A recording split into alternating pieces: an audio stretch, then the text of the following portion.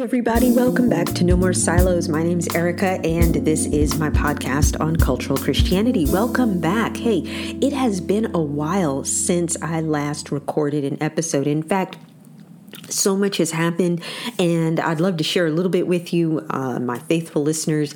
And just know I really appreciate that you have been listening and following on Instagram and Facebook page and Patreon. I'm actually working on some new material to update the Patreon site soon, so that you will benefit from it in our No More Silos world. One of the things that I've been thinking a lot about lately, mainly because of something that happened last week, is that when we don't know our history, we're doomed to repeat it. And you've probably heard that before. And today I want to talk a little bit about the broader scope of church history, or I guess history in general, that while some might find it boring, I'm guessing as listeners of No More Silos, you'll find it just as fascinating as I do.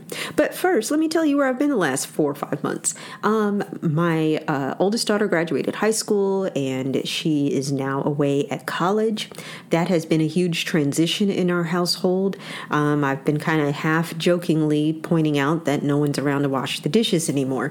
So there's that. I graduated with a doctorate in ministry, and I am really excited about that. That was a huge transition because now I read literally for fun, not just because I enjoy reading. And so my focus with my doctoral work was the theology around discipleship. My focus was discipleship, but the theology part of it was the intersection of faith, gender, race, ethnicity, class, how it all comes together. And that is actually known as womanist theology, a term coined by Alice Walker in, I think, the 70s. And for those of you who don't know who Alice Walker is, she's the one who wrote the book Color Purple, The Color Purple. And so anyway, so my kid graduated high school. I graduated with a doctorate. I have been busy the last few months also working on developing an online course that I'm actually running right now at our church. It's a hybrid class right now, mainly because I'm alternating weeks, 1 week in person, 1 week online, because some of the content I know I can go, straight to video, right? But other things I really wanted to test run in front of a live audience to get that immediate feedback. Plus, I just enjoy teaching. So we've been having a lot of fun with that, and I'll share more details about that later this fall. Because when I launch it as an online course, you'll be able to sign up. But if you want to start previewing some of that, definitely sign up for our Patreon account at No More Silos, because I'll be previewing some of the topics there as well, just to kind of just get that feedback, like I said, to fine tune what I'm thinking.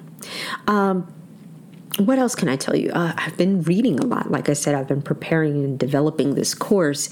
And I actually saw a post today on social media that said something to the effect of, it had an anonymous quote, that when you are inspired, you should write, which I've been doing. But when you're uninspired, you should read. I've been doing a lot of that too. And some days I just wake up and I'm like, I think I'm just going to read. And so my husband actually thought that I was going to not buy quite as many books when I finished my degree. But so that hasn't happened. I've probably actually bought more books.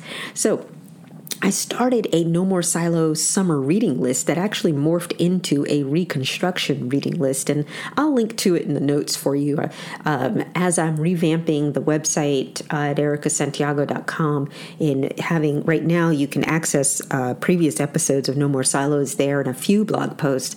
I'm working on doing more writing, because a lot of the information that I want to share or that I find interesting is not necessarily content that in its best form is appropriate for a podcast. I don't know, maybe you think so, but I like to try to keep this as a kind of flowing thought process, right? So I did an episode about books when I kicked off this new season. And we're going to continue in I think we're in season 3. We're going to continue in that vein. We're talking about deconstruction and reconstruction. And that's how so we've got that reading list. But I want to share with you that the 3 books that I read this summer that probably impacted me the most. And the way that I'm looking at it is this: your personal theology is not complete without understanding the beginning and the end. And so in theological terms, we would talk about it as creation and eschatology. And we live as disciples of Jesus in the middle of that. But if our understanding of creation is overrun by culture, again, this podcast is all about culture and Christianity, right? If our understanding of creation is overrun by culture, and our understanding of eschatology, our understanding of the end times is also overrun by culture, then we are misaligned. And I might actually do an episode. Actually, you know what? I think I will. I'm going to do an episode about these 2 books and the impact that they had. So let me give you this picture for you. So this summer I've been reading Angela Parker's book, If God Still Breathes, Why Can't I? Black Lives Matter and Biblical Authority. I'll link to it in the notes for you so that you can get your own copy. Dr. Parker is a professor, New Testament and Greek at Mercer University's theology school here in Georgia. And I follow her. I found her on Twitter before it became X, while I was still on Twitter. And I haven't really been on Twitter all summer much because it's just not the same anymore. But anyway, I found her on Twitter, and I bought her book, and I was blown away by the content. Now, granted, you probably need to have a theology degree to follow some of the things that she covers in there, but it is accessible to the everyday reader. So I do want you to go get it, check it out, buy it. The things that she focuses on in there are the infallibility and inerrancy of the Bible and its connection to white supremacy. And as long-term listeners here on No More Silos, and even if this is the very first episode you've ever listened to, I want you to know that is something that we've been talking about now since this podcast started in 2020. The connection and the manifestation of white supremacy and the impact on Christianity in America. It's the pool we swim in here, right? But the other 2 books actually don't have really, on the surface, don't have anything to do with that, but are just as impactful to that topic. The first one is on creation. It's called Being God's Image, Why Creation Still Matters by Carmen Joy Imes. She's also a professor. She's a professor of Old Testament at Biola University. And this book, you've got to get it. I mean, I have so many pages flagged. I am putting together a podcast episode just on that, along with the end times, with the eschatology part, a book by Scott McKnight called Revelation for the Rest of Us, a prophetic call to follow Jesus as a dissident disciple. A prophetic call to follow Jesus as a dissident disciple. He takes into account the 4 different ways that people view the end times as we've come to know them. And of course, my personal favorites are the ones that led to the most recent episode that we have here on No More Silos, where I talk about the end times and how that sent a whole bunch of us Gen Xers to therapy as a result. But he takes all that apart. And at the end of the day, what he points out is simply that Revelation is about being a public disciple of Jesus. I mean, think about it. Here's John, effectively in prison. He's on house arrest on an island, and he has this vision, this encounter with Jesus. He tells us about it, and he's basically giving commentary on the church, those letters to the church, right?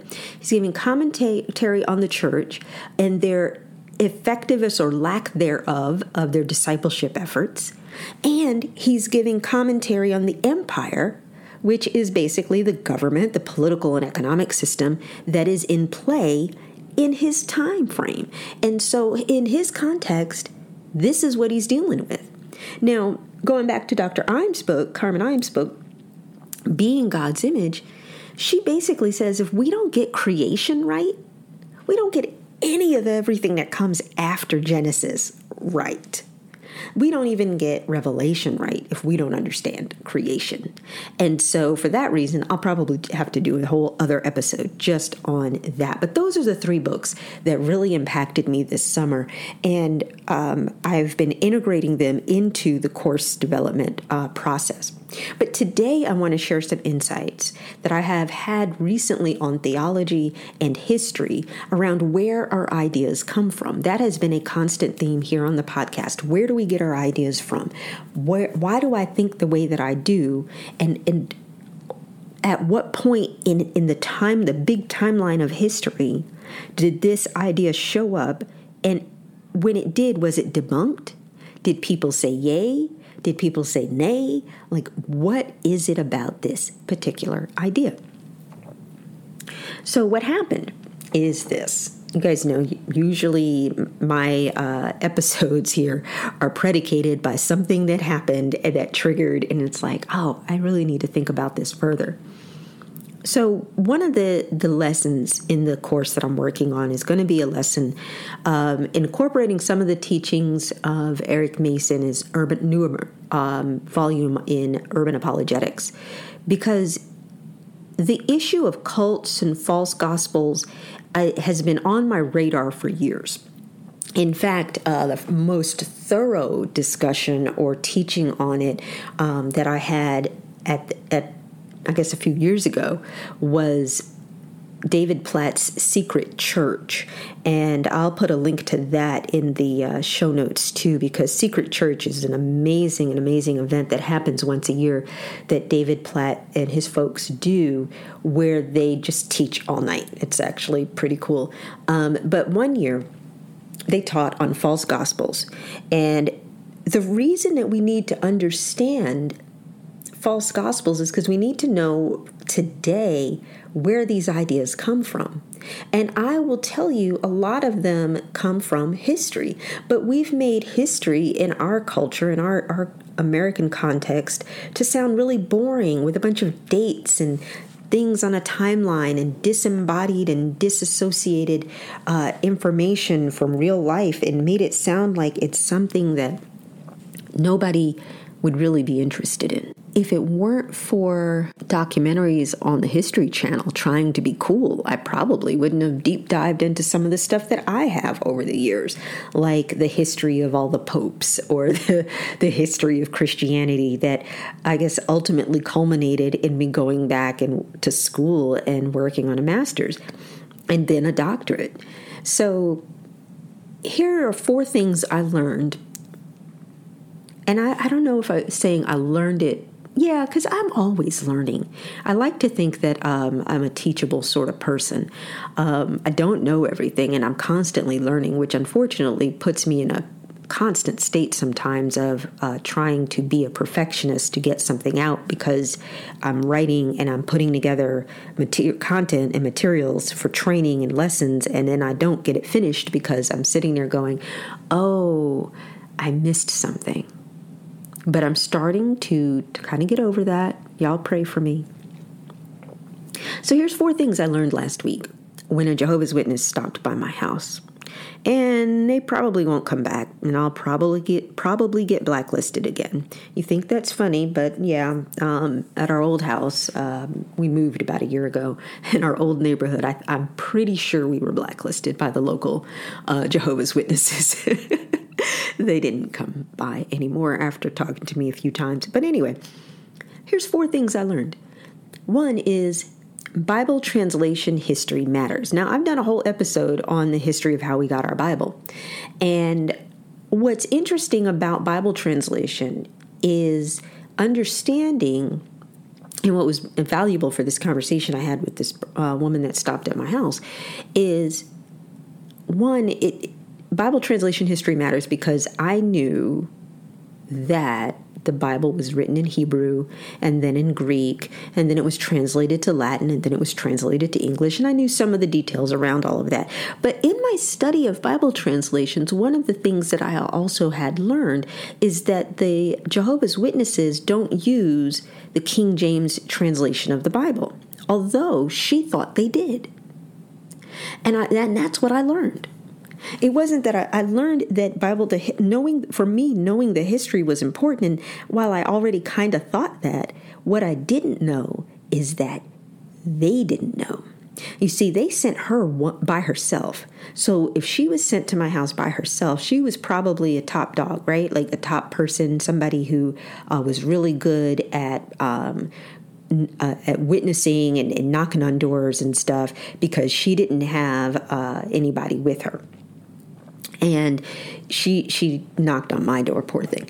But I learned that she didn't know that her translation of the Bible, that is what I call King James Version inspired, intentionally removed and reworded verses and scripture passages that focus on the Trinity or that support the doctrine of the Trinity. Now, what was crazy about the day that she knocked on my door, I want to say it was probably maybe 2 o'clock in the afternoon. Yeah, probably about 2 something in the afternoon, because I was on the tail end of, or at the beginning of getting ready to leave, because I had to go pick up my kid from school. So it was probably around 2 something when she knocked on the door, and I talked to her because I was like, I got time. So I didn't run her off. And then that morning, I had spent all morning prepping to teach on theology using the book of Hebrews, putting together a lesson on theology, Christian doctrine and theology. That was my whole morning. Like, I got up at early at 7, and I spent all morning preparing this teaching. So I'm knee deep in basic theology. So that's number 2. Number 1 is Bible translation history matters, and understanding where ideas come from, even for the false gospels that are out there. Basic theology is number 2. In the course that I've been developing and teaching, we covered the Nicene Creed on week 1, because I wanted to make sure everybody understood we were all on the same playing field here. Here's what's important about that. I came across on the internet, on YouTube, not too long ago, at some point over the summer, this website called Useful Charts. And this guy, I think he's in Canada, makes these charts that are phenomenal. And I ordered the one that is the family tree of all the different denominations, all the different Christian denominations. And one of the things that you will notice on this denomination chart is that 95% of the various Christian denominations in the world, and I'm talking Roman Catholic, Eastern Orthodox, everybody that has come from Judaism to Christianity to the 7 ecumenical councils, everybody on this chart, represented on this chart, 95% of them affirm the Nicene Creed. Now, if you're not familiar with the Nicene Creed, I'll put a link to it in the show notes. But the Nicene Creed is basically a creedal statement that says, here's what we believe as followers of Jesus. And it affirms the Trinity. It affirms the resurrection. It even affirms the virgin birth. It is affirmed by several ecumenical councils, 7 of which are considered major, and lots has been written on the 7 major ecumenical councils. And so this was what I was knee-deep swimming in all morning, right? Basic theology. So 4 things I learned from this conversation I had with a Jehovah's Witness that afternoon is Bible translation history matters. Basic theology also matters. What do I believe? When we think of it from the standpoint of apologetics and defending one's faith, we like to assume that everybody believes what we believe. And Jehovah's Witnesses and other false gospels think that what they believe in its differences makes them superior or better than other Christian religions, but they still want to count themselves as Christians.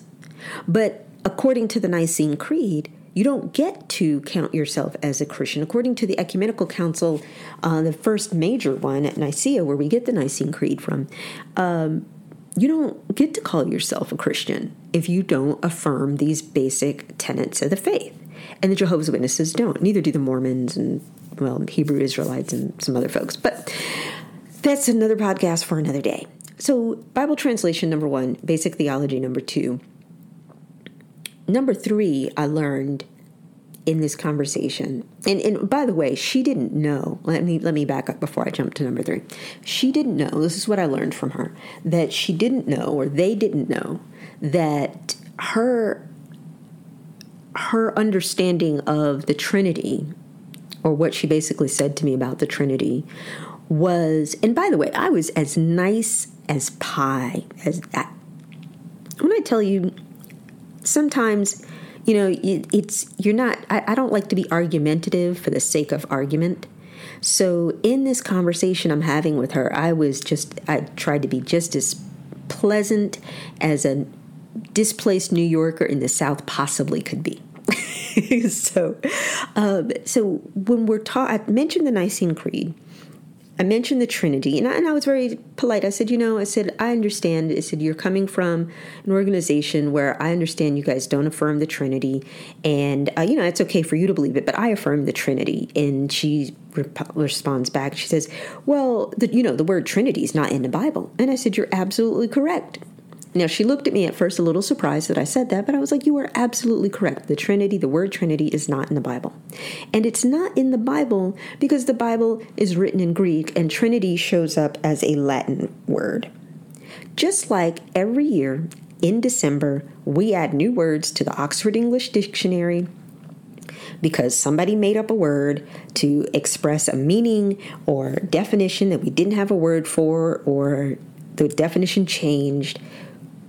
Latin, when the Bible was translated into Latin, or as it was translated into Latin, as theologians, as Christian theologians were writing in Latin, theological defenses for the church, or writing about the Bible, Tertullian, the African church father, in 200-something, came up with the word Trinitas, which was probably already a Latin word, but he was using it to mean the Father, the Son, and the Holy Spirit. I mean, think about it. You're writing everything by hand. You don't have a printing press. It became shorthand for in the name of the Father, the Son, and the Holy Spirit. The Trinity, the Holy Trinity.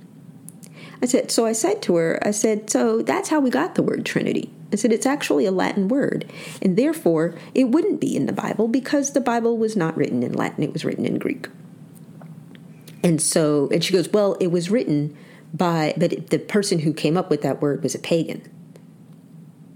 And I was like, no. And I said, Tertullian was a Christian. He was the first to use Trinity or Trinitas in the Christian context, just like the word gospel is not a Christian word per se. We just took it over. It simply means good news.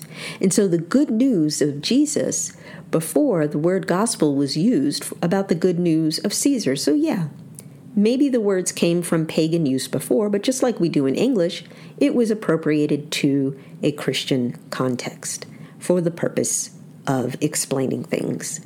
So she didn't really seem to like that. She kind of made a face, but I tried to continue being nice. So I was like, so I agree with you. You're right. Trinity doesn't show up. I said, but I do still believe in the Father, the Son, and the Holy Spirit because that's what it does say in the New Testament, in Greek, even in your English translation.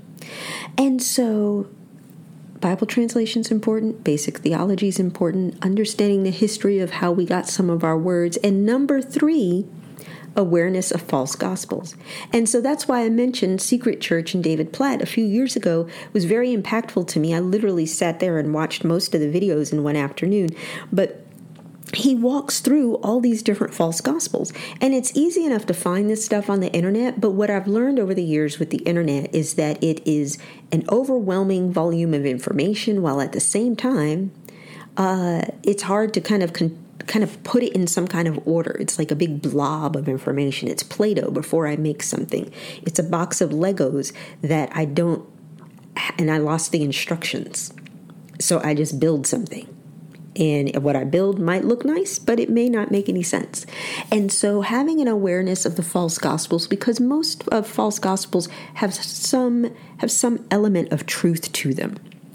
They have some element of truth to them. And so having an awareness of these various false gospels that are around. And when I did a teaching a few years ago on Jude, and I loved, we actually walked through Jackie Hill Perry's Bible study on Jude together.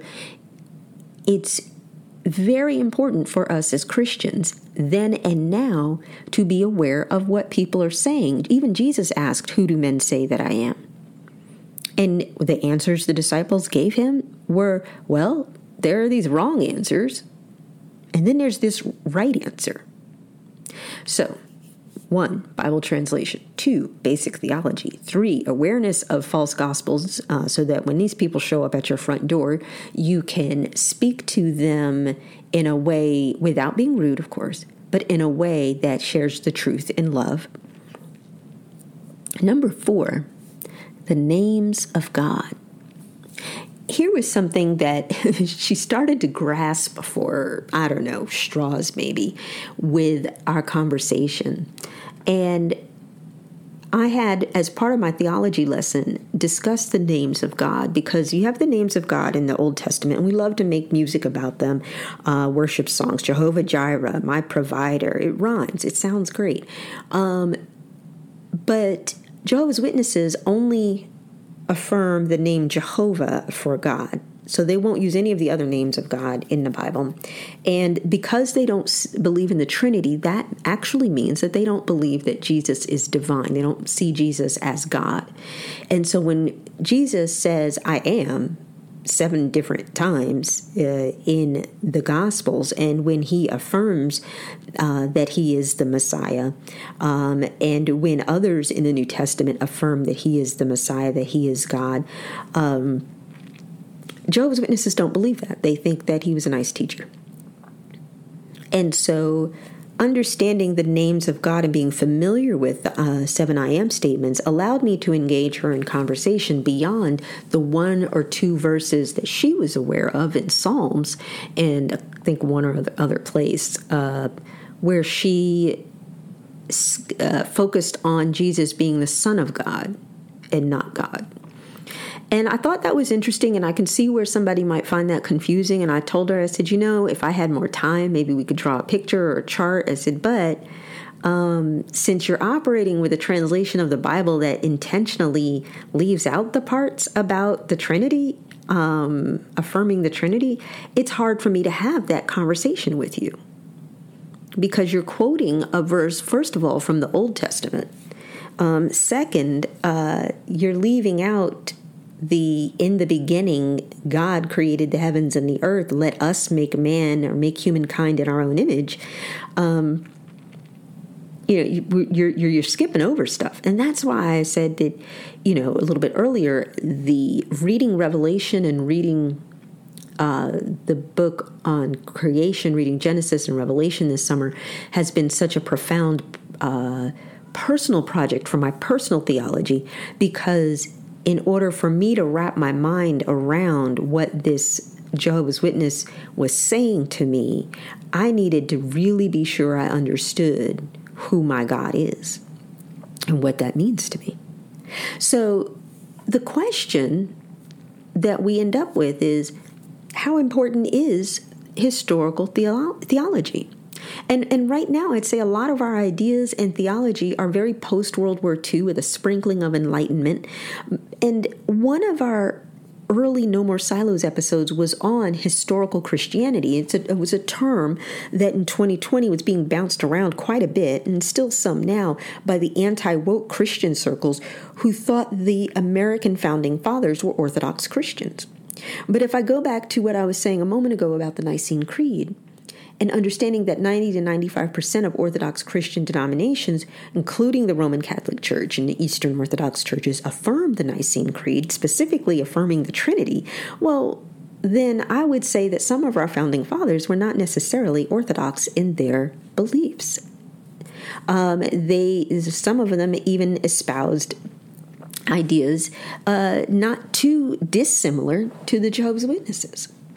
So the things that I learned about realizing how important translation and theology and awareness of false gospels and names of God, all of that matters from an educational standpoint.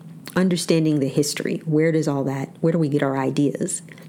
And so the ideas that the Jehovah's Witnesses have in theology was actually debunked by one or more of the ecumenical councils in the early church. But we don't spend a lot of time walking through all of that. And so maybe that's something that I'll do on the Patreon page. I'll put up some teachings and do a lesson on the 7 ecumenical councils, or do a lesson on the Crusades. Because here's the thing. There are probably, what I would say, several impactful historical events that affected our theological ideas to this day in 2023. The first of which, of course, is the destruction of the Jewish temple in Jerusalem in AD 70. Why does that impact us today? Well, it changed the playing field for the Jewish people. In the time of Christ, there were 9 or more different quote-unquote denominations of Judaism, but one survived. And the challenge that all of them had in that shift was that Christianity, which started really very much like another denomination of Judaism, one that just believed that their Messiah had finally come, was very much around and built around temple worship. Not that they worshiped the temple, but that they were focusing on all of their sacrifices were at the temple. All of their worship activities required them to be at the temple. And here's the irony in that. What happened during the pandemic lockdowns? A lot of churches are still suffering right now because we're trying to articulate why someone should come to church. Like, seriously, why should someone come to church? Well, we're the church. The church, the ecclesia, is the body of Christ. It's the gathering of the people. And so the destruction of the Jewish temple in Jerusalem in AD 70 matters to us now simply because a lot of us are still thinking we need a building to survive. And Jesus told us we don't. The other thing, another historical event that affects our current theological ideas are the ecumenical councils, which I was just talking about. They're all really, another way of looking at it is they're clarifying statements on the Trinity and Mary, the mother of Jesus, and ideas and philosophy and theology tangled up in language nuances, Greek versus Latin, cultural and political issues of the time, power struggles. But the thing that, when I was teaching on the ecumenical councils in our class last week that I noticed, when I was growing up, we would talk about the Old Testament in the context of the generations, Abraham, the God of Abraham, Isaac, Jacob, and Joseph. And you would hear black preachers say it like that, the God of Abraham, the God of Isaac, the God of Jacob, the God of Joseph. Like, this generational thing mattered. But the thing that Pete Scazzaro points out in his Emotionally Healthy Discipleship books is that sometimes we need to reframe how we're looking at these generations in the Old Testament, because what we see is a family that repeats the same problems and issues generation after generation. Questions come up, and sometimes they answer it differently, and they keep going until they get it right or until the answer changes. Abraham, Isaac, and Jacob. What do we notice when we line up the 7 major ecumenical councils in the early church? The time frame between each of them is about a generation, about 50 years or so. sometimes less, sometimes more. But the point is that generationally, these cultural and political issues keep coming up, and a new generation comes along and they've got what they think is a new idea and don't realize it was covered previously. Or they have a new idea and they notice something different because they're building on the faith of their fathers and mothers. And so studying the ecumenical councils is actually a very rich study. Another historical event that I think impacts our theology to this day is the Muslim conquest, or what's called the Muslim conquest, the spread of Islam. When Islam happened, it came on the scene, it was a huge shift. And for a whole host of reasons, you could teach literally a whole class just on that, on any one of these events, really. But for me, and I've talked about this on the podcast before, it's that challenge with the heart language thing that became the biggest problem. That's the thing that's really stuck with me.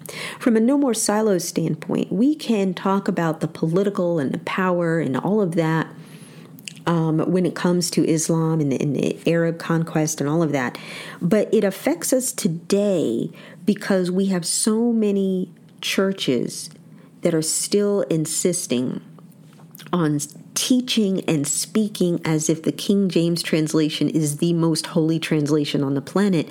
And it is a difficult sell to the next generation because they don't study Shakespeare anymore in school. Not the way we did, not the way our parents did.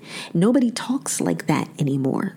So it's causing problems in marriages and relationships and with kids and adults, and understanding God's word and making it seem like it's something that you just can't understand and it's too complicated, when really God's word is not that complicated. Love God, love people, show you love God by how you treat people. It's literally that simple. But because in the 600s, 700s, the people who were Christians were studying God's word in Latin at that point in time, and not in their heart language, not in their mother's tongue, not in their indigenous language for wherever it was that they happened to be.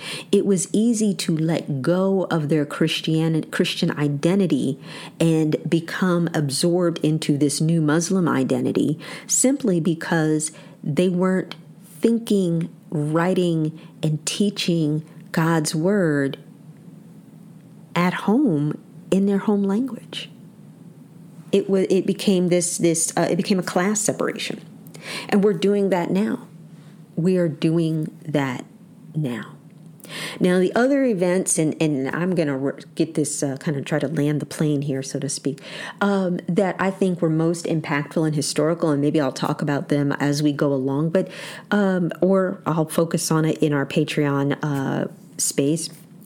The Crusades, that's like how to not do Christianity 101.